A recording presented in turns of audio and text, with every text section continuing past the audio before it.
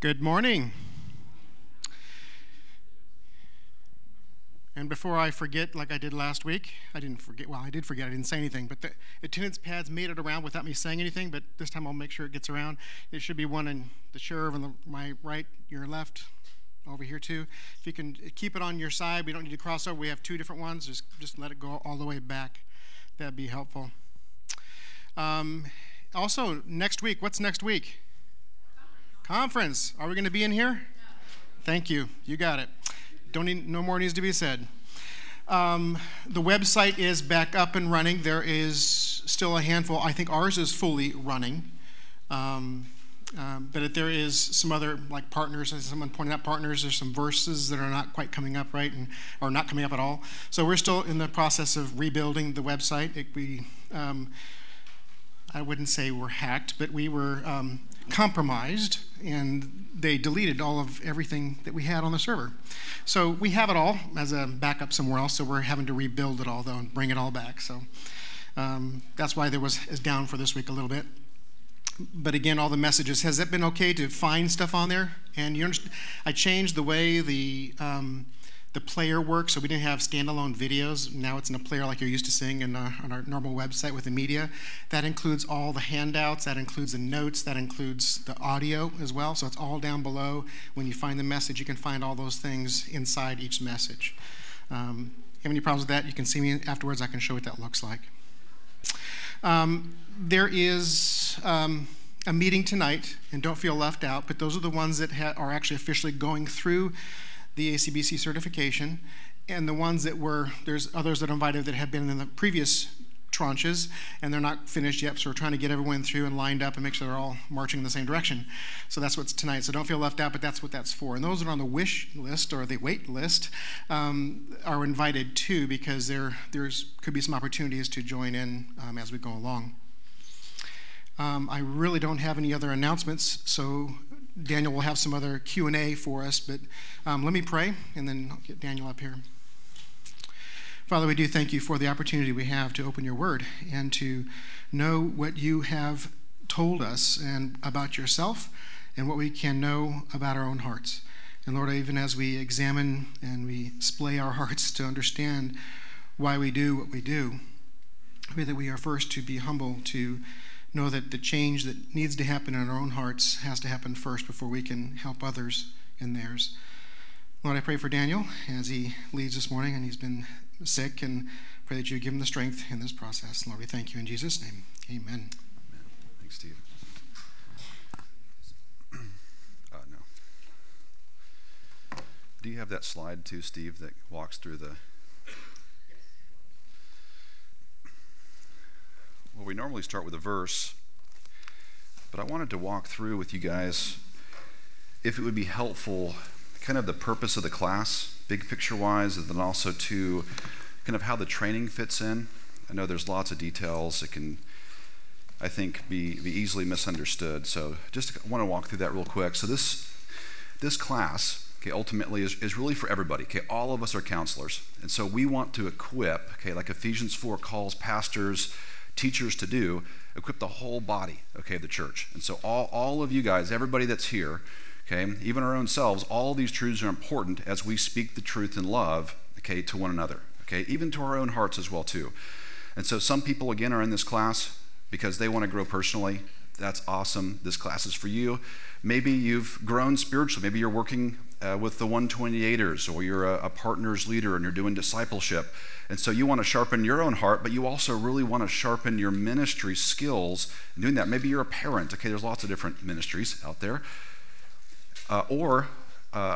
Very other side of the spectrum is counseling. Let's say you really want to be a counselor. Okay, you want to be involved formally in meeting with people, going through marital difficulties or whatever, okay, the case may be. This class really is for anybody, okay, any one of those three I mentioned, or anywhere in between, okay, ultimately. There is, though, for those who are interested in certification, who really want to be formal counselors, that is, that someone would come in, I would see the need, okay, to have someone meet with them, and I'd connect them with you, okay, potentially.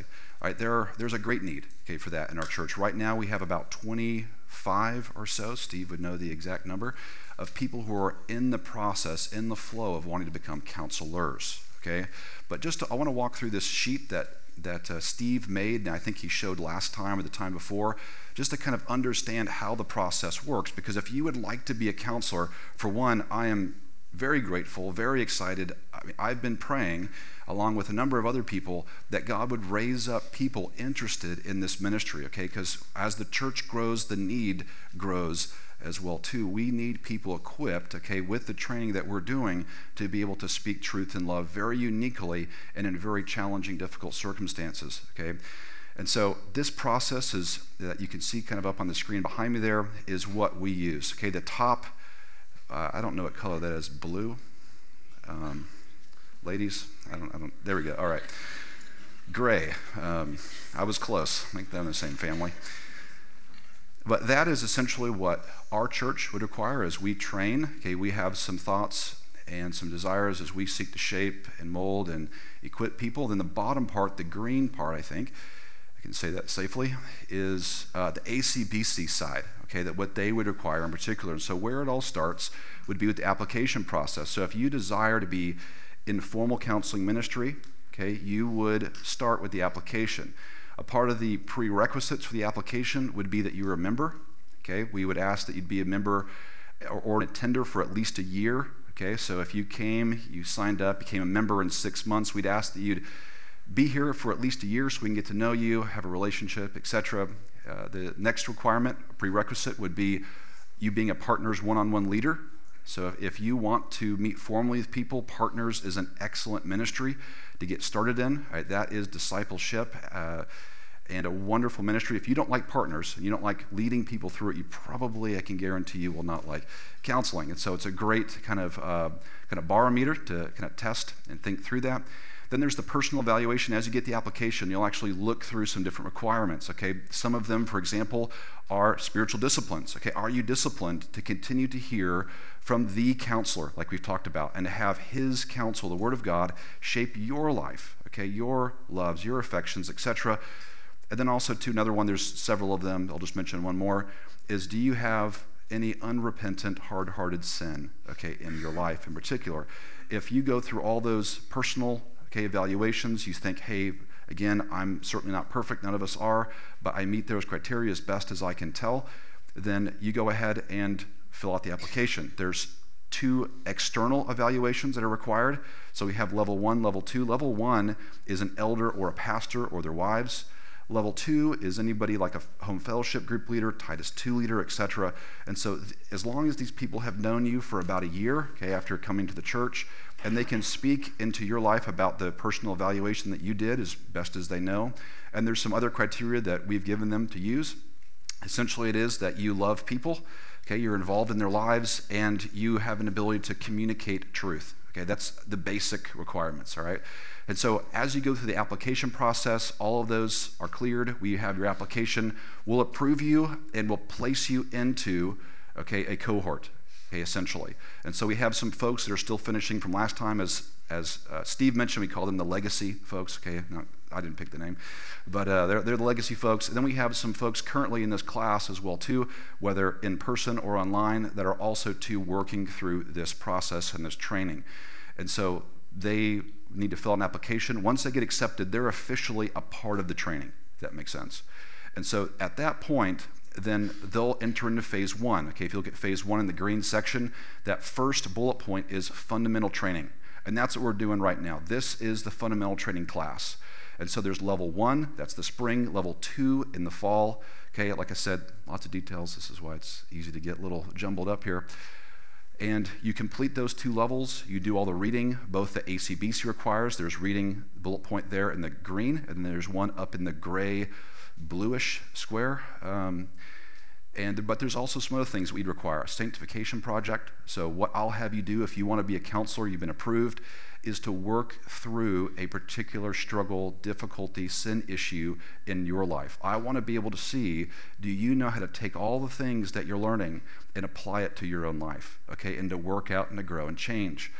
Okay, this is why we can only take a limited number of people, all right? As we train people and I mentor, walk alongside them, it's a lot of time commitment, okay, to be able to do that. And so we unfortunately have a limited amount of people that we're able to take on. And so ACBC in the green has their reading, their observations, a fundamental training that's a part of phase 1. We have some additional requirements above there, including a hope paper, memorization, reading, etc., that we kind of added on that would be helpful. Like the Gospel Treason book, if you guys have been reading that, it's an excellent book. ACBC does not require that. I think it's incredibly important and helpful, along with Riccardi's book on sanctification, for you guys to read as you prepare to be a counselor. Along this process too, as we look at, okay, your work and all of those things as well too, we're evaluating, okay? I went to seminary. I thought God called me to be a preacher every Sunday morning, okay? This was my idea, my desire. Went to seminary, and I found out along the way, you know what? God had a different ministry for me, all right? Had a couple of conversations, and people said, Daniel, we love you, we appreciate you, but it's probably not every Sunday that you should be getting up behind the pulpit, okay? And, hey, that was hard. It was a difficult part of life, but hey, you know what? I love where God has me, and this is where my giftings are. And that God uses the church, in particular church leaders, okay, to guide and help. And that's what a part of this process is we want to equip you, but we also want to make sure that you're ready, that you're mature as you take on people in very hard and difficult circumstances.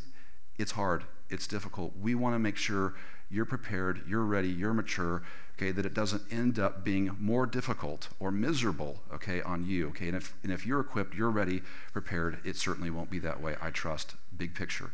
Phase 2, after you finish all the training, that is level 1 and 2, do all the reading, all the homework, etc., we'll give you a certificate, okay, that says, we'll celebrate with you, essentially, and that you'll be done, okay, with phase 1. This process takes about a year, okay, to finish both the courses, do all the reading, etc.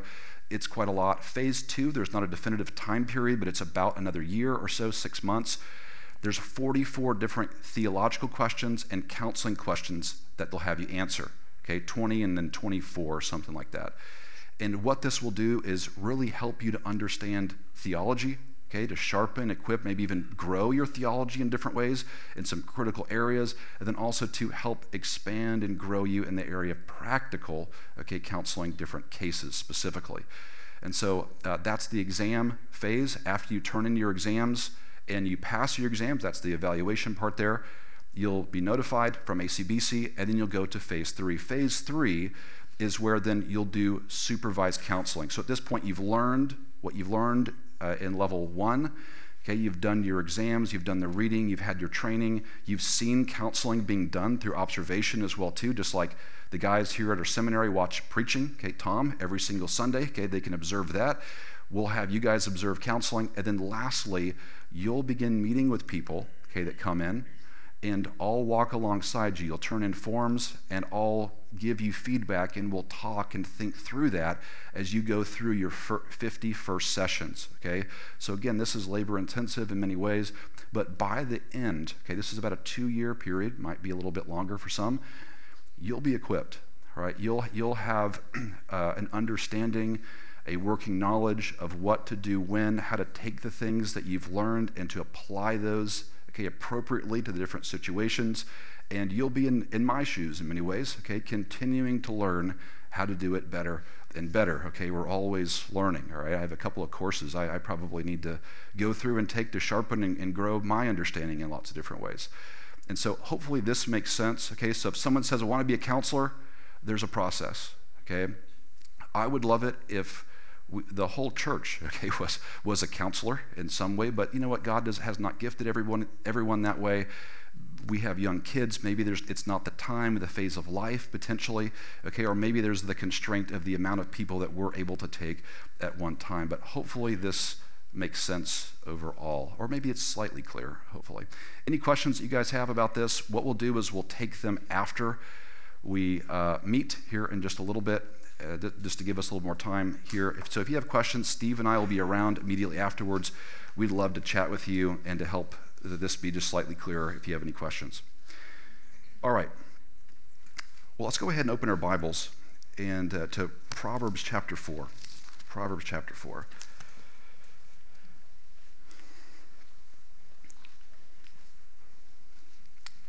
And let's look at verse 23. We've read this verse at least a couple of times over the last couple meetings. But I want to put it in the context very practically of counseling and how I use it in particular. So Proverbs 4:23, let me read it. Watch over your heart with all diligence, for from it flow the springs of life. Where I tend to fit this verse in is in the first 3 to 4 sessions, I will, after understanding what is going on in the person's life, after giving them hope, some initial answers, solutions, we always go through the gospel, right, to help them orient themselves, okay, to how to handle life's problems. Jesus died so that we wouldn't live for ourselves, but for him. Okay, so the gospel helps them orient themselves to love and serve and please God. Okay, by the time I've understood what's going on in their lives, that's 2-3 sessions in, we go over the heart. Okay, so the lesson that we went over this last time, I'll go over that with them, okay, maybe in an abbreviated version, to help them really understand, okay, that it's not just anger, okay, or depression or whatever it is that they've come in for, okay, but it's the pressures in those areas, okay, and their heart responding. So yes, we might need to do teaching on parenting, we might need to do teaching biblically on anxiety or whatever it may be, but they also need to understand why they, in particular, are anxious. And that's exactly what this verse speaks to. It says, watch over your heart. Okay, remember last time, the heart is the thoughts, desires, our will, okay, and our emotions in particular. Our hearts are active and it responds, okay? It is from the place from where our whole entire lives flow up and out of. And so after going through the heart, I'll give this verse for people to memorize and to think through and take some time contemplating. And then when they come back the next time, they'll also be given that kind of little cartoon handout. I think you guys all probably read. I think we gave that out last time, where the different hearts. I'll also, that contemporary list of different idols, I'll send that to them as well too, that we went through it in the lesson. And I'll just ask them, think through your heart. What might be the issue that could potentially be making you anxious or angry, depressed, etc. Okay? And so they come back thinking through their own heart. And so then we look at this verse in particular, okay, because we need to watch over our own hearts, okay? And the way that I do that is I don't want to say, hey, listen, I've been listening to you for a couple sessions. It's pretty clear to me that you're controlling, all right? It's usually not the best way, okay, to learn something. All right, I want them to say, you know what, hey, I've thought, I've prayed, I've read this material, I've thought about the lesson, I've considered this verse. Hey, here's some different themes and some issues. I really think control is really hard. When things don't go my way, it's very easy to be anxious or angry or whatever it might be. And to hear some other themes potentially in their life with people or whatever it might be. Everyone's different. And then as we look at this verse, okay, I really want them to understand that very first part. What does it mean biblically for us to watch over our hearts? God calls us to watch over our hearts with all diligence.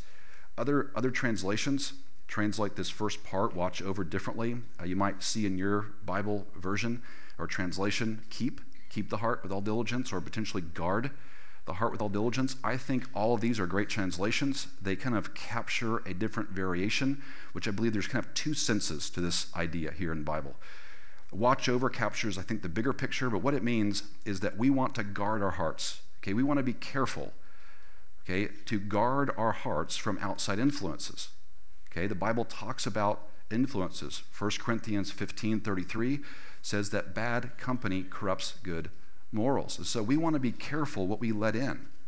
Okay, that would include people, but also media and other things that we're doing and going and being around. Those things have an impact on our hearts for sure.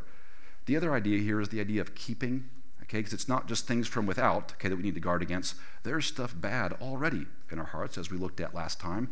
And so we're wanting to watch over, okay, and speak truth to our hearts. Psalm 15, okay, I think it's verse 5, it says that the godly man speaks truth to himself in his heart. Tom has mentioned this, okay, he says not to just talk to yourself, how did he say it? Not to just let yourself run, actually speak to yourself, talk to yourself. And tells himself to be quiet. Okay, I think he uses a different word. That's all right. And, so he tells himself to shut up. And that's totally fine, all right? To then speak truth, okay, into your heart. And so it's this idea of guarding, okay, and keeping our hearts. And the Bible calls us here to do that with all diligence. Okay, another Bible translation, the Holman Christian Standard Bible, says that we should do it above all else. That's an interesting translation. Okay, so there's a diligence, a pursuit, okay, in doing this. Why, again, does the Bible put so much emphasis on the heart? It's from where all of our lives come up out of, okay? And our lives are going to be either about Christ, loving and serving and honoring him and loving people, okay, and his word is going to provide the guidelines to do that, or it's going to be about us, okay, ultimately. And so as we watch over our hearts, okay, we want to think about it that way. And as I talk through this in the counseling room, I talk about this in the context of the things that they see, right, that they've lived for themselves in very often, and that we need to continue to work through, all right? It's not the outside circumstances. Wasn't their children, okay, or their husband that made them angry, or their next door neighbor, okay? It was the response of their own heart, okay, because they wanted control or whatever it might be, and we need to work through those things in particular. All right, as we get started and think more about the heart, even today, let's go ahead and pray. Father, we're thankful for our time. Lord, help us to think biblically. Allow me, Lord, to teach clearly, Lord, your truth. I pray, Lord, each one here, for whatever reason, Lord, they're here with a personal or ministry or to be a counselor, Lord, that you would work in their lives, their hearts, to shape them and to use them, Lord, ultimately for your glory. We love you. Pray this in Jesus' name. Amen. All right, well, like times before, let's go ahead and do a quick review of our teaching from last time. We looked at understanding the need for change in the heart, understanding the need for change in the heart. So we looked at three things under that: understanding man's need of change, understanding what needs to change, then lastly, very briefly, we looked at understanding how we change. So understanding man's need of change, we looked at the macro look at the problem of sin, that is its origin and progression, its origin being Genesis 3, its progression all the way up through all of human history in every one of us, okay, until today. And then as also to how all of that, the sin that's impacted all of us, affects our worship, okay? We saw the effects of sin and the significant problems, okay, that each of these create in our lives. We looked at total depravity or radical corruption, if you remember that. We also looked at understanding what needs to change, and that's the micro look, okay, the zoomed in look at the problem of sin as it affects worship, and the specific location, okay, where our sin resides. That is the heart, okay? Sin has impacted our thinking, our desires, our affections, our choices or will, and our emotions, or the way that we feel. And what drives the heart in particular is worship, okay? That is the things that we value, what we believe is worthy or important, okay? Because all these things shape our priorities. Then the frustration. This, God created us to glorify, to worship, to honor him, but our worship has been frustrated. That is through idolatry. Our trajectory is not always, in other words, towards loving God and other people. It's self-centered. And this is when sin is accomplished, okay, and problems, okay, spur in our lives. We also looked at examples to help us understand what our worship looks like through words like study, dedicate, identify, sacrifice, singing, etc. Okay, those were those worship words, if you guys remember that. And it showed how, we looked at how these can be lived out, okay, in something common like sports. Okay, we looked at the Green Bay Packers, okay, just to make sure it's not too close to home, okay, for most of us. We also looked at many contemporary labels for idolatry, such as man's approval, health, wealth, pleasure, safety, comfort, leisure, security, significance, and many, many more. Here's the big picture.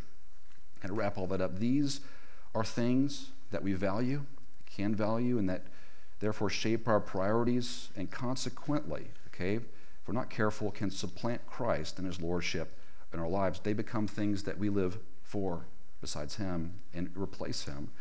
This idolatry then leads us to sin to get what we want, or to sin when we don't get what we want, which causes the problems emotionally and otherwise that are often the topic of counseling. And so as you look kind of big picture, John said at the end of the book of 1 John, last verse, he said, "Little children, guard yourselves from idols." And this is what we want to continually do as we think about who and what we're living for in particular. Lastly, we looked at understanding how we change.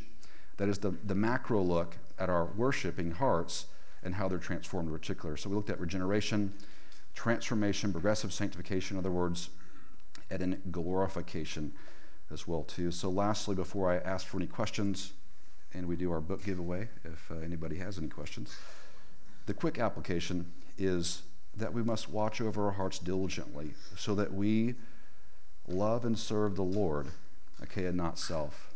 Okay, watch over our hearts all diligently so that we love and serve the Lord and not self. And just a quick side note, this can only happen, right? Us loving and serving the Lord through the graces, okay, with the impact of the graces that God has provided, His Word, His Spirit, etc., okay, and not our own strength. All right, if you guys want to love God, love others more, okay, there's no chart, okay, even the charts we looked at last time, okay, with the heart and all that, okay, as amazing as some of those may be, thank you, Steve, okay, it's the Word, okay, it's the graces, it's the fellowship, it's the truth, ultimately, through the Spirit, that's going to transform our lives to love and worship and honor and value God the way that we should. It's only through that can happen. All right, Psalm 1 is an excellent picture of that. As we meditate in the Word, okay, the fruit of the Spirit, okay, ultimately is produced. All right, any questions as you guys think about the teaching from last time? And Steve back there is ready with some books if there are any questions. Any questions? Let me grab some water if I can find some here. Daniel. I asked a question at the end last week that I'm not sure might be helpful for us to Sure. revisit. Are you saying that something as like the first two commandments or the greatest commandment to love God or to love others could become an occasion for sin? Like I want my brother here to love God so well that when he doesn't, I become angry or treat him differently or along those lines. Yeah, so just to repeat your question real quick, for one, to make sure I understand it, that for those also listening, you're saying that could we want something good so much that we might sin in particular, and does that make sense? Is that what you're saying? Yeah, and like we talked about last time, I thought it is helpful and would be helpful to talk about today, is if you are determined, okay, it's your highest desire, okay, you are being humble, you want to love God, honor Him, okay, He's helped you, okay, through His Word, His Spirit, okay, I don't think if that's your goal and ambition, you're going to ultimately sin, okay? I think in those cases, you see your brother not love God like he should, yeah, there might be righteous anger there, but it's not going to be sinful anger, okay? You might be moved and bothered with it, I think, and rightly so, as that person maybe is not loving his wife, okay, like he should, okay, for example. But what you're going to do is you're also, if you're loving God, you're going to do the things that God wants you to do. You're going to say, God wants me to be patient. God wants me to pray. God wants me to encourage my brother and bear with my brother, okay, and to be patient, with my brother. All of those types of things. And to do everything that you can to help confront your brother potentially as well too. But I don't believe if that's your highest desire, okay, and God has so changed your life, okay, and you know what God wants you to do, to love and serve and honor Him, that you're going to sin ultimately, okay? Usually people can want good things, but those good things, like we mentioned here, success is not a wrong thing. Health is not a wrong thing to desire. But when those things become our chief desire, okay, what we're living for, okay, it replaces God, okay, and that's when we're willing to sin, okay, to get those things that we want, or sin when we don't get the things that we want, ultimately. That makes sense? Yeah. Any other questions? I can take two more. John, I think, was first, and Carol. Actually, I have a general one, because I started going through the material and just trying to align the readings. Yep. I just got a question. You have a recommendation on the books that we're supposed to read as part of what we're progressing through? Sure, yeah, you know what, that was actually something I was going to talk to Steve. Yeah, in the past, we've actually had a syllabus. It's just there's so many papers and so much information. We just did not do that this time. But yes, if you'd like something like that, we do have recommended reading as you work through. So really what you should be reading now is the Gospel of Treason, if you'd like to follow along, because that really deals with the heart, which Steve has right there. Do you have that book? Yeah. You do, okay. Do you have the Sanctification book? Yeah, we have. Okay, all right. I've already read through them. I just want to know which one I should be aligned with. Yeah, I would do the Gospel one, and then I would do Sanctification next, because that's what we'll be talking about today and beyond. So, yep. Yeah, great question. And then Carol? Yeah, so along with this question over there, can you give us examples of righteous anger and unrighteous anger? I think that might be a little helpful. I absolutely will. It's level 2, okay? Come to level 2, and I will do that extensively. Yeah, we have a whole message just on anger. Yeah, it's hard to explain kind of in a short period of time, but I'd still love to give you a book. See here. One more question. So when you have like a multi-layered sin issue, like you start with discontent, maybe that discontent leads to anger, lust, etc. Sure. And then that keeps spiraling down. Do you deal with the discontent first, like the root of the sin, or do you deal with the symptoms and then maybe they're more willing to deal with that discontent? Yeah, so the question is when there's kind of multiple layers, there's discontentment, anger, a lot of different things kind of compacted into one and this is kind of a higher level kind of question in some sense. But what we'll do is the first few sessions, we really seek to understand what's going on. And then we work through, okay, what really is most important to address, what's going to make the most impact. And it's kind of hard to give a more detailed answer than that. As we go along, I'll share more, if that makes sense. But that's what I want to do is kind of in the second or third session, I'll write out a list of what I'm seeing in that person's life, and we'll talk through an approach to dealing with it that tries to, not put the cart before the horse, okay, if that makes sense. Yeah, so, yeah, honestly, it's part of just case wisdom is just knowing what to deal with first, what's most influential, what can be categorized together, not all those types of things. So, yep. All right. We'll appreciate those questions. And let's go ahead now and transition over to our notes for today and looking at understanding the biblical process of change. Now that we better understand man's need for change and what needs to change, that is our heart, our worship, over the next few classes, we'll look at the biblical process of change. And so let's look at some general considerations. We'll start with sanctification and look at how it's defined. Number 1 here, sanctification, or to sanctify, means to make holy. All right? And so holiness carries this idea of moral perfection. That's what we're talking about as we're sanctified. We're made more and more holy. And a key to this is that it's a person, okay? God is the ultimate standard of perfection, of holiness. And so it's not some person's standard, okay? That would be very problematic. If you've ever done evangelism, you found out that most people's standards are very problematic, okay? I'm a good person, okay, for example, right? We are not good standards, okay, for goodness or perfection or holiness. It is God, okay, his perfect character. And so as we are sanctified, as we are made more holy, okay, through sanctification, we become more and more like Jesus Christ. Number 2, sanctification carries the idea of being separated from sin and being made useful to God. Turn over to 2 Timothy, and we'll look at this idea here. I think this is encouraging as we just consider the importance of the impact. I think all of us want to be more useful, to be used by the Lord in the lives of others, our family, etc. And so this verse, I think, is incredibly encouraging about the result, the impact that sanctification has on our lives. So 2 Timothy 2, verse 21, it says, "Therefore, if anyone cleanses himself from these things," speaking about sin issues above, "he will be a vessel for honor, sanctified, useful for the master, prepared for every good work." And so as we grow to love God, okay, to know his word, his will better, okay, it transforms our lives, okay, we're able to love other people, okay, more consistently, okay, and better. And so we're able to be, in other words, more useful. So as we become more holy, okay, we become more useful as God cleanses us and transforms our lives. Let's look at B, sanctification stages. Just kind of a big picture here. The first one is positional sanctification. Just kind of to hang your hat on this. This is salvation. Okay, as the Bible talks about how we're saved, this is the bigger picture or idea of salvation, okay, in particular. So positional sanctification happens at the moment of salvation, where we're justified. Okay, our hearts are regenerated, okay, and transformed, and this is where we are saved. In other words, okay, going back to salvation, from the penalty of our sin. We're saved from the penalty of our sin. So some people have called this definitive sanctification, but this is where we are positionally sanctified by being placed into the person of Jesus. Okay, Okay, we are sanctified, set apart, regenerated. Okay, now we love God, want to be pleasing to Him.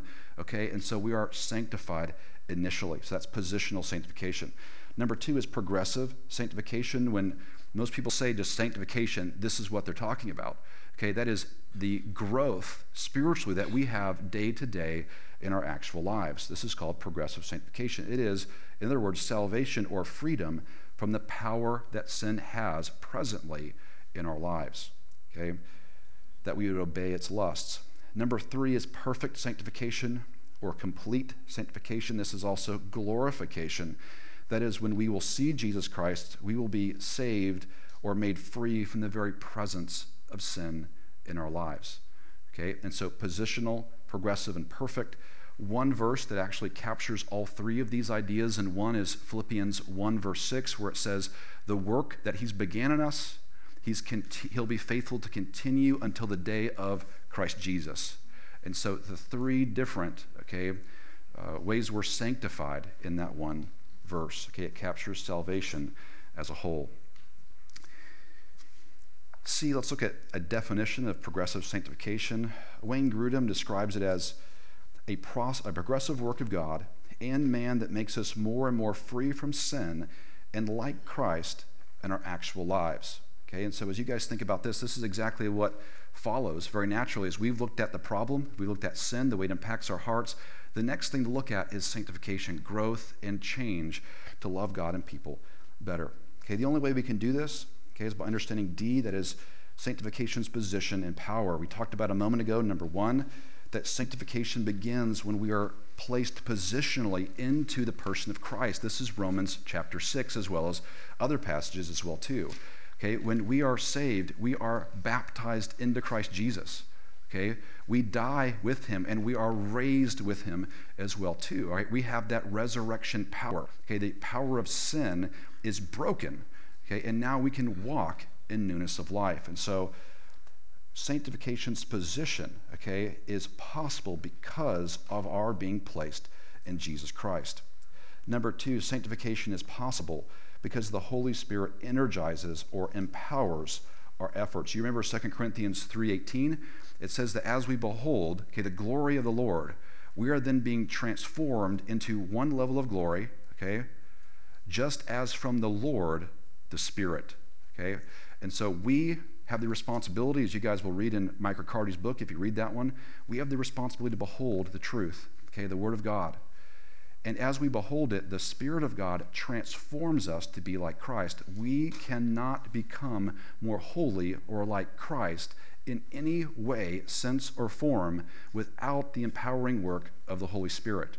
One of the most diligent saints, that's ever walked the face of the earth, arguably, is Jonathan Edwards. If you've read his resolutions, they are particularly humbling, and to know that he began to write them as a teenager is probably even slightly more humbling, for those of us especially that have teenagers, potentially, or were teenagers, maybe even better so. But he was an incredibly disciplined person. He used to keep a diary of how food made him feel, if it was sleepy or energy, so that he could study for longer periods of time. This was a very diligent person. At the end of his life, Jerry Bridges records that he said that he was convinced that no effort on his part could make him holy to one degree without God's grace. That's a pretty amazing statement, from a person who was so diligent.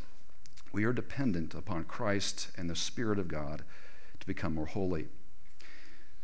Let's look at E, that is how sanctification differs from justification. Justification is simply a declaration that we are righteous. This happens at the moment, of regeneration and transformation, when we first repent and believe in Jesus and His work is applied to our lives. So justification is a legal standing. It is once for all time, again at the moment of conversion. It is entirely God's work, not ours, to make us right, in other words, with Him. It is perfect in His life. It is complete, in other words. And then also, too, it is the same in all Christians. There's not varying degrees. We are not made partly right. We are made fully right with God. Sanctification differs in that it is an internal condition, not a legal standing. It is continuous throughout this life. We cooperate, as we behold the glory, as we work hard to discipline ourselves for godliness, as 2 Timothy calls us to. then the God works, okay, in our lives to transform us, okay? And so it is also not perfect in this life, okay? It is also greater in some than in others, and it's going to be made complete, okay? That is perfect sanctification when we see Jesus Christ and enter, okay, into glory ultimately. All right, let's look at some sample models. That is, we'll look at 3 different models of sanctification. And when I say model, what I mean is that there are different views, okay, in the church for how we're sanctified. Okay, as we've been talking, thinking through this, where I land is pretty clear, probably, all right, once we get to the one that I believe and that our church believes and teaches. But I think this is helpful, okay, as you interact with other Christians. Okay, as I went to seminary, I realized my church back home had a different model than what I was being taught, okay? And so we had some different practices, and it was very helpful to understand that. So let's first look at the Wesleyan view. Some have called this Christian perfectionism. It is a second work of grace that catapults the believer into a state of sinlessness, which is often called entire sanctification. Sin is defined as only that which is a willful transgression of the known law of God. Anything we do not clearly intend to do, okay, or are ignorant of is merely a mistake. Okay, spiritual growth takes place after the second work of grace by simply increasing in good works, okay, quantity, etc. Okay, and so as you guys look at this chart, you have this in your notes, and if it's up on the screen as well too, that second work of grace that catapults that person is kind of where that squiggly line stops and kind of where the rocket ship takes off. Okay, and then there's a straight line because the person doesn't grow in Christ at all, okay, because they're perfect. And so if you go back to the cross, just to understand this diagram, that is when a person is initially saved, okay, they initially become a Christian. And that up and down line, okay, kind of captures or characterizes how they are, it seems that they're growing, okay. The high marks mean they're more like Christ, the lower marks mean they're less. Here's the problem with this chart. The low marks are the same, they're the same height, okay, and the high marks are the same height as you get longer in the Christian life. Okay, there's no upward trajectory. That's a problem. Okay, this has been said to be an Arminian view of salvation, that a person, okay, and this is the same thing that will go with the next chart as we look at the Keswick view, that a person can be a Christian, okay, but not really particularly a disciple, okay, necessarily. And so, but just to elaborate a little bit more on this view, okay, if you go back, there's some problems with this theologically. If you want to turn over to 1 John real quick, we'll look at this. So 1 John chapter 1, verse 8, again, if you remember, they define sin as only a willful transgression of the known law of God, and anything that we do not clearly intend to do or ignorant of is merely a mistake, okay? So they believe, in other words, they don't sin. Okay, that's the Christian perfectionism view. But listen to verse 8 in 1 John chapter 1. It says, if we say that we have no sin, we are deceiving ourselves, and the truth is not in us. I think that's about as clear of a rebuttal. Okay, I don't know that we need to talk about the allegorical method or the grammatical historical method. I think that's pretty straightforward, okay, as you think about that. And so a person that believes this, they respond to somebody cutting them off on the road. They get angry, sinfully, say something they shouldn't, and they say, oh, that was just a mistake. I didn't intend to do that, therefore it's not sinful. Okay, it's pretty easy. The standard is low, in other words, to be perfect. Okay, but I think that it's very, very clear here that as you look at this model, and even the next one, that Philippians 1:6 is not part, okay, of this model. God is continuing to work in our lives until the day of salvation, but that's not evident in this model at all. Let's look at the Keswick view real quick. This one might be more familiar in different ways. When I was working at Taco Bell, after I first became a Christian in my early 20s, I was told by one of my coworkers that his pastor never sinned, and so I've come in contact with that. Maybe you guys have come into contact with that. I was blown away. I thought, wow, that's interesting. The Keswick view is also called the higher life or deeper life or victorious Christian life. And it is a unique post-salvation commitment. If you guys see your chart there, that rocket ship that kind of takes off to the higher part, is that post-salvation commitment or enlightenment that allows the believer to enter into a victorious and consistent life of obedience The struggle with sin continues, but it is lessened significantly by the new truth that has been understood and accepted. Spiritual growth takes place after that, primarily by a passive trust in the work of God, appropriately represented by the slogan, let go and let God. Have you guys heard that slogan before? I think it's a pretty common one. This may be a little bit more of a common view in our circles, families, etc. And so there's kind of a two-step process to this view. Step one would be to surrender or to let go, where a Christian completely gives themselves to Christ, okay, their hopes, their ambitions, all of that, okay? And from here, they would view that any effort to overcome sin, okay, is counterfeit, ultimately. Step two is to have faith and to let God, specifically meaning that they believe that God is obligated to keep believers from sin's power. And so they let go and let God. There's passivity, okay, in their Christian life. All right, when I was at the church I first got saved at, this was essentially a variation of this view as a revivalist.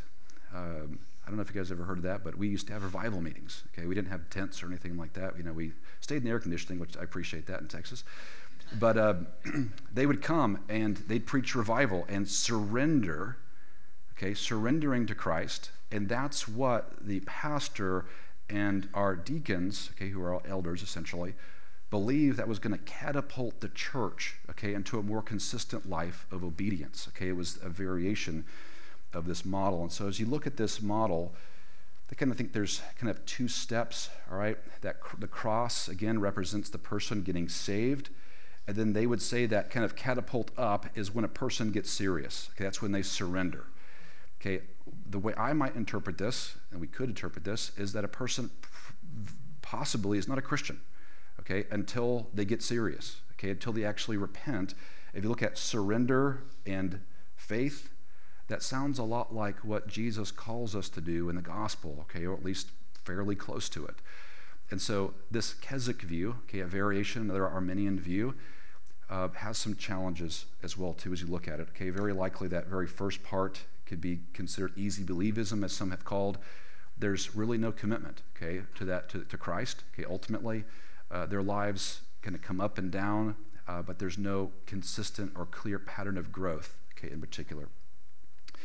All right, let's look at number 3, the biblical view of progressive sanctification, commonly referred to as the Reformed view. So we looked at the Wesleyan view, the Keswick view, then the biblical view. So I guess you guys probably know which one we're going to hold. You guys think about that. I think it's been called the Reformed view as well too.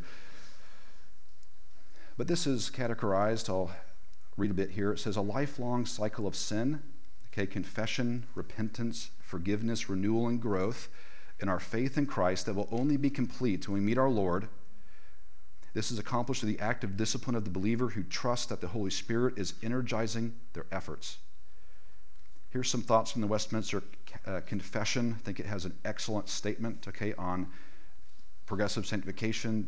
They write, "They who are effectually called and regenerated, having a new heart and a new spirit created in them, are further sanctified really and personally through the virtue of Christ's death and resurrection by his word and spirit dwelling in them. The dominion of the whole body of sin is destroyed, and the several lusts thereof are more and more weakened and mortified, and they are more and more quickened and strengthened in all the saving graces to the practice of true holiness, without which no man will see the Lord. This sanctification is throughout the whole man, yet imperfect in this life. There abideth still some remnants of corruption in every part, whence ariseth a continual and irreconcilable war, the flesh lusting against the spirit, and the spirit against the flesh, in which war, though the remaining corruption for a time may much prevail, yet through the continual supply of strength from the sanctifying Spirit of Christ, the regenerate part doth overcome, and so the saints grow in grace, perfecting holiness in the fear of God." It's a pretty awesome definition. Hopefully that's an encouragement as you guys think about that, right? Certainly the flesh, we have all experienced the battle, okay, the pull, the draw, okay, towards self-centeredness, away from Christ, but we have all grown, okay, progressively. If you look at that chart that you guys have, the cross, again, representing when a person comes to faith in Christ, they've repented, they've placed their faith and trust in Jesus, they've become a new person, okay, they've been regenerated, changed. And so then they start this process, okay, of repentance and understanding the word better, okay, the Spirit of God helping them, okay, as they understand and comprehend and apply the truth, they grow slowly. And this is a progression over time. There's some highs and lows, but those lows get higher and the highs get higher over time. So there's an upward trajectory, all right? This is exactly what Philippians 1:6 characterizes as well too. Dr. Street, who some of you may know, he came to our church last September. He's a professor at the Master's Seminary and University, and the way that he explained this, which I thought was very helpful, was he explained it as a person, okay, holding a yo-yo, walking upstairs, okay, and they're playing with yo-yo, and so as they're going up, okay, they're slowly going up, okay, as they go up the stairs. The yo-yo not going quite as low as it did before, and also too as they progress up the stairs, going higher, okay, as they mature in Christ, all right? And this has been practically helpful for me because there's been some moments in my life where I've thought, you know what, the yo-yo is scraping on the staircase at the moment. Unfortunately, this is the low moment, and Lord, forgive me, okay? And there's also been those moments, certainly, where those highs, okay, but to have a balance and an understanding, okay, of the continued, be thankful to the Lord, but to understand that continued upward trajectory and the movement, okay, of the yo-yo, if we want to put it that way. Hopefully that helps as you guys think about progressive sanctification. All right, here's some thoughts and discussion. Many people who claim to believe the biblical view nonetheless fall practically into the errors of these other approaches. Number one, here's some ways they do that. We may echo both the Wesleyan and Keswick view when we seem to be waiting for some divine event that will take away the strongest pulls of sin and eliminate the need for concentrated, spirit-dependent discipline and self-control in the Word. Number two, we may echo the Wesleyan view specifically when we sin but simply call it a mistake and will not take responsibility, or we never ask for forgiveness from God or others as if we have reached perfection. You guys would be surprised how many people, couples, okay, husband and wife, don't ask for forgiveness on a regular, ongoing basis. You guys, if we sin every day for the most part, and again, hopefully not against each other every single day, there should be an ongoing, okay, confession and a humbling of ourselves to seek forgiveness. Men, this has to be something that we lead in particular, okay, as we humble and model that in our homes and make it safe for our wives to be able to come and confess their sin as well too, that we'd be gracious and merciful and kind and forgiving. Number three, we may echo the Keswick view specifically when we admit that we sin all the time, but seldom, if ever, seek to grow and change. Okay, it's practically as if we've let go and let God. Okay, in other words, we're just hoping He'll sanctify us, and we're not participating, working diligently to renew our minds and to put off sin and put on righteousness. All right. With the last 15 minutes or so, we'll get through as much of this as we can here. Let's look at some key elements within the change process. In the believer's pursuit of knowing, loving, and serving our Lord and Savior Jesus Christ, he must possess a deep theological understanding of sin and guilt, conscience, repentance, faith, forgiveness and covering, and replacement, which includes mind renewal and putting off and putting on, in order to help change personally, okay, and others change biblically as well too. We will look at some of those today, okay, in just a moment, and the rest over the next couple of weeks. We have a break like Steve mentioned, and then the next two classes after this one will be on these topics as well. Because these concepts are so central to the doctrine of sanctification, Satan, the world, and man's sinful flesh will work overtime to distort them. Let's look at sin and guilt. Okay, if we were to answer the question, what is sin? Okay, if we're looking at A there, the Shorter Catechism explains it this way: sin is any want of conformity unto or transgression of the law of God. We could point to 1 John 3:4, where it says that sin is lawlessness. Sin is lawlessness. It is, in other words, missing the mark, as some theologians have characterized it as. We have fallen short, in other words, of the glory of God. The ESV Study Bible defines it this way: sin is anything, whether in thought, action, or attitude, that does not express or conform to the holy character of God in His moral law. I think that's a great definition. So look at sin. Let's look at guilt. okay, which is the response to sin often in our own hearts, and even as we'll look at in just a moment ago, the definition that it's even separate of that. And so we'll define guilt in a moment, but let's first look at the contemporary war on guilt. The contemporary war on guilt, the world, in other words, says that guilt is our enemy, and I can understand that fully. Okay, if I had a naturalistic worldview that did not include God, okay, and the lawgiver ultimately, I would think guilt was a pretty terrible thing, all right? Why would we feel guilty? Okay, what's wrong and what's right? Okay, that would all be relative in so many ways, and so I can understand why they feel that way. Our world, okay, you could go beyond that, has declared a war on guilt because it doesn't make people feel good. Okay, you go to a psychologist, you go to therapy, okay, they're not going to talk about sin. Okay, ultimately, that's going to make people feel bad. That's the opposite of their goal, right? Making people feel good, and so they want to say it's the fault of something else, which we'll look at here in a second. So guilt does not make people feel good because it tends to result in condemnation, and with it the threat of judgment. This negative judgment, whether by God or those we know, can lead to fear and anxiety, depression, etc., or the negative feelings that guilt brings can lead someone to feel depressed if a solution is not found. Reoccurring guilt can also lead to an attitude of self-contempt, self-hate, even anger, and suicide. Okay, guilt can have a radically negative impact in our lives if not dealt with. We don't deal with our sin, terrible things can happen. Look at Cain's life in particular, if you remember God's exhortation to him. This denial of guilt is dangerous because if one does not think of guilt rightly, it removes the possibility of sin and the need of a Savior. So guys, as we look at sin, one book that you guys don't have on your list, not to add too many more here, but The Gospel Primer is an excellent book. Okay, as we think about sin, the gospel needs to balance our understanding of how sinful we are, okay, who we are in Christ, right? Ephesians 1-3 comes before how we're to live, okay, in particular. And so as we think about that, the gospel, who we are in Christ, as we've been talking about, is so critical and important, right? We're made right with him. All those things are true of us. And so let's look at, again, another part of this war. That is how the world explains or explanations for the effects of guilt. Okay, they explain it away or say it's not my fault because of this. So no one can deny that depression, conflict, hatred, greed, hedonism, and other problems are rampant in society today. But those problems are often explained away by the following. Number one, our environment. Okay, people are raised in, unfortunately, in very difficult home situations, poverty, etc., difficult, negative environments. But this also is true of the other side, okay? There are people who are wealthy, okay, that don't turn out great either, okay? And so people have blamed. It says, why is life like this? Why are there problems? It's their environment, okay? It's the way they were raised. And we certainly, as we look at biblical counseling, realize that there's an impact, okay, of our environment and influence. I quoted 1 Corinthians 15:33 earlier, okay? Bad company corrupts good morals. There certainly is that.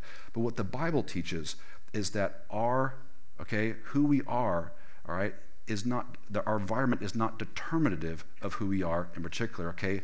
We all are responsible for how we respond to life's circumstances, okay? And because we're sinful, we can respond poorly to bad circumstances like poverty, or we can respond poorly to good circumstances, okay? Like being very wealthy potentially as well too, okay? Also to sickness, some people may call or explain away the effects of guilt by calling guilt a sickness. Okay, if you have a naturalistic worldview, why would we feel guilty? Well, it's a problem. There's something malfunctioning, in other words, in their view, in our minds. And so it's the result of something that is wrong with us. And if we have a naturalistic worldview, that would make perfect sense. Why would we feel guilty, right? Why do, where does our conscience and all that come from? That would make no sense, ultimately. Number 3 is our heredity. So people would maybe say that some people are more biologically disposed, okay, than others to feel guilty and bad and wrong. That could be a way they explain it away. Some people have also said that this guilt is false. Okay, we'll talk more about this a little bit later. Shame also too is a way that they've explained it away, that they say we should not feel bad about who we are. Okay, that is very prevalent in our culture nowadays. Okay, but shame is the result of guilt, okay, as we have rebelled, okay, against God, all right? This is why Adam and Eve ran and hid, okay, after they sinned in the Garden of Eden. There was shame. They were exposed. They realized, they were naked. And so what are some ways that people have tried to eliminate the effects of guilt? Look at B. Some people have just simply sinned more. Okay, some people would offer the advice that you need to keep on sinning until you don't feel guilty or bad anymore. Okay, we could ask theologically, biblically, would this work? Unfortunately, it actually would. If we sin against our consciences, what happens? Our conscience is seared. And so this would work. There was a story where a woman came in. She was struggling with sexual promiscuity. She felt ridden by guilt, was asking the psychologist for help, okay, to change and grow because she felt it was wrong. You know what he said? It's not wrong. Just continue doing it and you will stop feeling bad about it, okay? That's counsel. You don't have the word of God you could potentially give. Another way to eliminate the effects of guilt, some people have used chemicals, okay, antidepressants, okay, are common. We're going to talk more about that extensively in level 2. Okay, so we can't go into all of that, the different variations. We certainly support doctors and what they prescribe, okay? But there are times where people feel guilty and bad, and those bad feelings are addressed with antidepressants, okay? I was meeting with a guy who had molested a child. He was arrested. Very significant consequences in our society for that, and rightly so. His children were taken away from him. He was not allowed to come to church anymore because to be around kids. I had to go to his house or talk to him on the phone, and he was just completely broken. And some of it I completely understood. You know, those circumstances would be incredibly hard. But instead of really having godly sorrow, I believe it was motivated by worldly sorrow. He was all bothered about the consequences of his sin and his kids being taken away, which understandable, there's some of that. But that he wasn't focused on truly making things right between him and God. And so I warned him, I said, look, you know, if you want to go to a doctor, I understand, but hey, we need to still meet. This is a spiritual issue. You have sinned against God, you've sinned against this little girl, okay? And we need to sort that out. Okay, going and feeling better is not the solution. This guy went, he took some pills, and I had one more phone conversation where he was elated. Very different than all the conversations before. I never saw him again. And so our world looks to chemicals, okay? Putting a pill in our mouth to lose weight or solve any kind of problem quick, fast, and easy, okay? Chemicals could include drugs and illegal drugs and things like that as well too, of course. Blame shifting, okay, this has happened since Adam and Eve, okay, well, how do you not feel guilty? Well, it's somebody else's fault. It's the woman you gave me or, you know, whatever the case may be. Okay, that's one way. Self-esteem, okay, if we are ashamed, okay, we feel bad about something we do, well, we're not going to feel good about ourselves, so what's the solution according to some? Well, we just need to have a higher view of ourselves. Okay, we just need to feel better about self, have more self-esteem, but you switch that word, the phrase, it becomes very obvious what it is, esteeming self. Okay, the Bible doesn't call us to do that. The last one is self-gratification. Okay, this is probably one we've all been guilty of. Okay, we feel bad, sad, etc. We go to ice cream, Netflix, okay, whatever it might be. Okay, just to lighten the load just a little bit instead of going to God to address our guilt. And so we looked at sin and guilt and looked at the world's war on guilt. Let's look at a biblical understanding of guilt. Let's see here. See if we can get through this. All right, here's the definition. Definition of guilt is a legal liability or culpability for punishment. Culpability just simply means that we are responsible for a wrong, okay, committed, okay, a sin committed. Number one, the fact of guilt versus the feeling of guilt. This is really important to understand. Okay, guilt is a fact, not a feeling. Okay, although we often experience guilt, okay, by way of feeling as well too, okay? The term guilt, okay, just to clarify that, refers to the fact of liability and not the feeling that can accompany it. Negative feelings are instead a result of doing something we know is wrong, okay? That is, we go against our conscience. Therefore, if we do something sinful but do not know it is, we will often not feel guilty. So we can be truly guilty but not feel guilty. All right, maybe our conscience is seared. Maybe there's some ignorance, okay, of what sin is in particular. And so we want to clarify that we can sin and be guilty, but not feel guilty, okay? The feeling guilty is not guilt itself. It often accompanies it. It's a function of our conscience doing something that we believe is wrong. Okay, let's look at dealing with guilt. We must never minimize the fact of guilt, okay? Guilt is universal because sin is universal. Guilt is serious because God is a holy judge, and guilt will remain even if it is explained away or its effects are somehow lessened. And where guilt remains, punishment is inevitable. Okay? When we seek, we're not seeking to maximize. I think very many times we seek to minimize guilt. People feel bad, they feel terrible. We don't want them to feel that way. So we say, hey, don't feel so bad, But oftentimes what we need to do in counseling, okay, just like Paul did to the Corinthian church in 2 Corinthians 7, that letter he wrote in the interim, okay, he wrote to actually help them feel bad. Why? Because he wanted to lead them to godly sorrow and to repentance. And so most of the time in counseling, we're not trying to help people feel less bad often. Okay, we can do that, unfortunately. But we're actually trying to help them feel worse, okay, about their sin. Okay, because very naturally as sinners, we justify those things. Someone's not loving their wife. Okay, a wife's not respecting her husband, children are rebellious against their parent. Well, they don't feel too bad about that. They don't have godly sorrow that they've offended God, and we need to help them develop that very often. And so we must never minimize the fact of guilt. Very often we're actually trying to maximize it in their life to help them understand what they've done and the seriousness of it. Another way to say this is we must never minimize the fact of guilt is to say that we must never minimize sin. Okay, and its impact on the relationship to God and others. Number two, we must never minimize the feeling of guilt. Okay, like I said a moment ago, someone would say, I feel so bad, and we say you shouldn't feel that way. Okay, yeah, we want to comfort, we want to encourage, we want to allow guilt, okay, to rest on people's conscience in a way that God truly wants to, all right? We want people to know instead how to respond to their conscience, okay, letting them know that they've done something sinful. We want to point them to Christ ultimately. And so this is true because there will always be an underlying reason for guilty feelings, and taking them seriously provides great hope for change.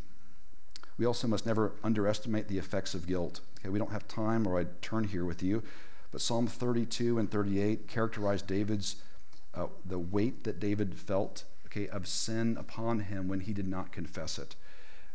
Guilt, okay, can have a great impact on people's lives, okay, whether it be a godly person or an ungodly person as well too. Number three, the warning light that reveals guilt. This is the conscience. God has given us the faculty of the conscience to help us identify the presence of guilt. The word literally means a knowing within, and has been defined as the soul reflecting upon itself. Our inner man, okay, our minds use the information that it possesses to evaluate our thinking and actions, much like a diagnostic program perpetually running on a computer. And so our conscience, in other words, is us thinking about what we've done in terms of right and wrong. And our conscience is only informed with what we know. Okay? If we don't know it's wrong, we won't believe and feel that it's wrong either.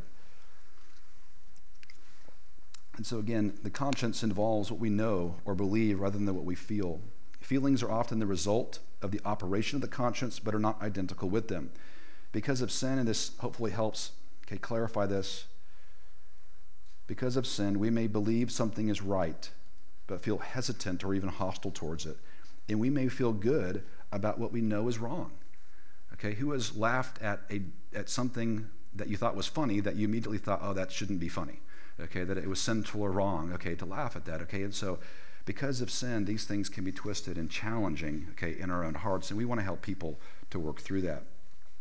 And so ultimately, because of these truths, the conscience should never be our guide, it should be our guard. Okay, the Word of God has to be what guides and directs us. Okay, the conscience, okay, our conscience, we believe is right and wrong, should only be our guard. Okay, we shouldn't do things, in other words, that we believe are wrong. All right, let's look at the importance of a clean conscience. Let's see here. Let's fly through this. I haven't gone over yet, so hopefully this is slightly okay. All right, real quick. Explicit references. Okay, if you look at 1 Timothy 1:19, I would have turned there, but it says that neglecting our conscience, keeping a good conscience, leads to a shipwreck of our faith. I mean, very critical, very important. Okay, there's implicit references in Romans 14, okay, verse 23, that anyone who does something without faith, that is believing it's right, okay, honoring to God, to them it's sin. Okay, that's the conscience, okay, ultimately. Okay, one of my kids the other night, we told them they could not have chips, And then I changed my mind as we realized we had plenty, okay, for the dish that my wife was making. And then it was okay. One of them heard us say it was okay, one did not. So one actually ate the chips freely. The other one I saw hiding the chips, okay, and eating them. Well, they were both actually not doing something that was wrong, but one of them was actually sinning because they did not hear that, and so they were hiding. I saw them, and so we had to have a conversation, okay, about that, if that makes sense, all right? And so anything done without faith, okay, ultimately sin. Guilt comes from doing something wrong or doing something I think is wrong. And so, for example, going to a place where I think is wrong, or even though it's not clearly said to be sin or wrong in God's word. So if we do not believe a certain action is right, it would be a sinful choice to go ahead with it. If we choose to do something that we are not sure is right, we remove ourselves from the realm of faith and obstruct our relationship with Christ. Here's some variations of conscience, or different consciences referred to in the Bible, okay? We could lean in one or more of these. We could have these expressed in different areas of our lives potentially, okay? So we want to consider all of them in relation to our own lives. The first one is a seared conscience. We talked about this. The word seared biblically is actually a medical term that refers to cauterization. That is the nerves, okay, that would sense or feel something when we sin. When we sin repeatedly, those nerves, okay, the sensitivity we would have to those things are cauterized and left or rendered feeling less, okay? Very dangerous situation. Such a conscience has been silenced, in other words, through repeated sin, bad theology, or excuses. Number two is an untrained conscience.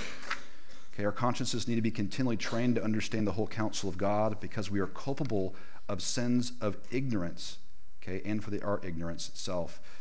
I think I wrote this down earlier. Leviticus 5:17, if you guys want to go look there.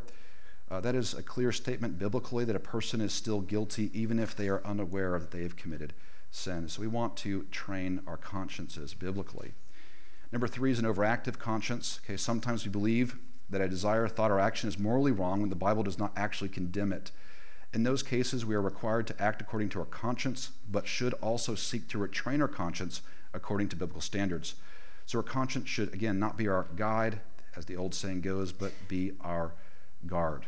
Okay, I had a counselee that believed participating in any way, shape, or form with Halloween was sin. They thought coming to the fall festival was sin. That was very interesting. And so we needed to talk through and work through that because the Bible does not call going to a fall festival sin. All right, we wanted to work through those things in particular. But I told him not to come until he worked that out, ultimately, of course. The last one is a biblical conscience. Okay, that is one that's informed by the Word of God so that when we feel this is wrong or it's right, that we are accurate, okay, according to the Bible, okay, and what we believe. Lastly, the solution to guilt. The only true answer to guilt is forgiveness through repentance. God must remove the guilt of our sin, much like he did to Christian in the Pilgrim's Progress. If you remember, the weight rolled off his back, and that's done through the appointed means of repentance, okay, and forgiveness through Jesus Christ. And this certainly, as we need in terms of a solution to guilt, is certainly true before salvation, when we come to God initially, and after continually as we seek to continue to grow and change as well too. Thanks for staying a little longer. Let me pray real quick. Father, we're thankful for our time. We ask, Lord, your blessing and encouragement as we continue to seek to apply these truths to our hearts, Lord, in lives and counseling ministry as well too. Lord, I pray that these truths would be clear, Lord, how they are very practical and should be applied to our thinking and practice daily. We love you and pray this in Jesus' name.